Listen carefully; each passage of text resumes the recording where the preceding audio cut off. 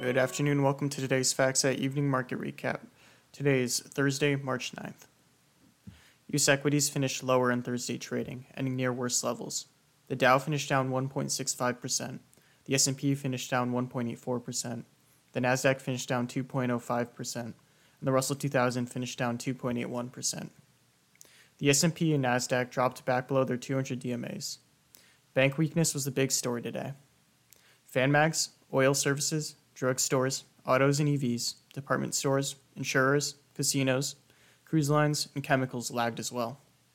Multis, credit cards, semis, home builders, software, refiners, tobacco, food and beverage, and grocers held up somewhat better. Treasuries were mostly firmer with the curve steepening. The 2-year yield slid back below 5%, while the 2-year 10-year spread moved back below minus 100 basis points. The dollar index was down 0.3%, with greenback faring poorly on the yen cross. Gold finished up 0.9%. Bitcoin futures were off 7.7%. WTI crude ended down 1.2% for the third straight decline. The latest bank updates specifically surrounding Silvergate Capital and SVB Financial sparked broad weakness across the banking space today. The KBW Bank Index posted its worst session since June of 2020, with the latest updates adding to already brewing fears around large unrealized losses in security portfolios. The banking dynamic is also compounding concerns about recession risk, seen in today's Treasury flight to safety rally, with falling yields offering no respite for stocks after several days of Treasury sell-offs. The market is also waiting for non-farm payrolls tomorrow and CPI next Tuesday, as Powell flagged an even more data-dependent Fed in his congressional testimony this week. Headline and core CPI are both expected to increase 0.4% month over month in February, as early sell-side previews have flagged some upside risk to the February core reading from used car prices. Upside risks to both prints, highlighted in the sell-side previews, fit with the thoughts that the Fed's reaction function is quickly leaning more hawkish, following a further downshift in the pace of tightening at the February meeting. While the market is ultimately more concerned about the destination than the journey, terminal rate expectations continue to ratchet higher and drive the bearish risk asset narrative. Overall, bearish talking points continue to revolve around sticky, demand-driven services inflation and upside risk for peak rates. Moving on to headlines, the market initially took some comfort from higher than expected weekly initial and continuing jobless claims, as investors remain tightly focused on labor market indicators ahead of Friday's non-farm payrolls report. Early economist reads said today's report suggests some softening around labor market trends after claims were stronger than expected since the beginning of the year.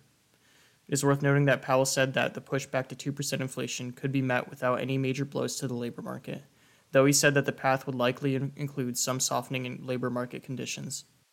Elsewhere, China consumer and factory gate inflation for February came in softer than expected, with takeaways focused on base effects, lower food prices, and still early normalization stage. Janice Eberly, who served in the Treasury Department under President Obama, has reportedly emerged as the frontrunner to succeed Brainard as the Fed vice chair. There were also a lot of headlines about Biden's budget released today, but more noise than news aside from some of the renewed attention it will put on the debt ceiling fight. The ECB's Villeroy said he expects inflation to peak in half one and reiterated his commitment to bring it back to target. Meanwhile, geopolitical tensions are still elevated as Russia launched a huge wave of missile strikes across Ukraine. Moving on to corporate news, Silvergate Capital and SVB Financial were the big decliners of the day, finishing down 19% and 42.7% respectively.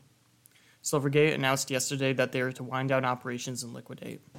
Meanwhile, SVB was under pressure as it announced its intent to offer $1.25 billion of common stock and $500 million of depository shares and entered into an agreement with General Atlantic to purchase $500 million of common shares. Other corporate news highlights are that American Express announced a 120 million share buyback authorization and 15% dividend increase.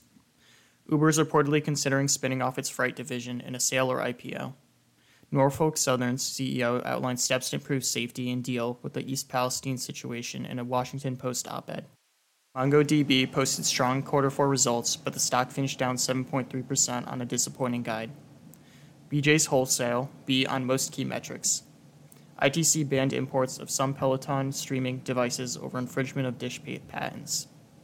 Asana Inc. was a big gainer, finishing up 18.9% upon an earnings beat, with the CEO announcing that he will purchase 30 million shares. General Electric finished up 5.3% as it was helped by updates ahead of its investor conference. The Duckhorn portfolio finished up 4.5% upon a beat and raised with takeaways positive on brand strength in the face of some trade down pressure. Well, that's it for today's FactSet Evening Market Recap. Have a good evening, everyone.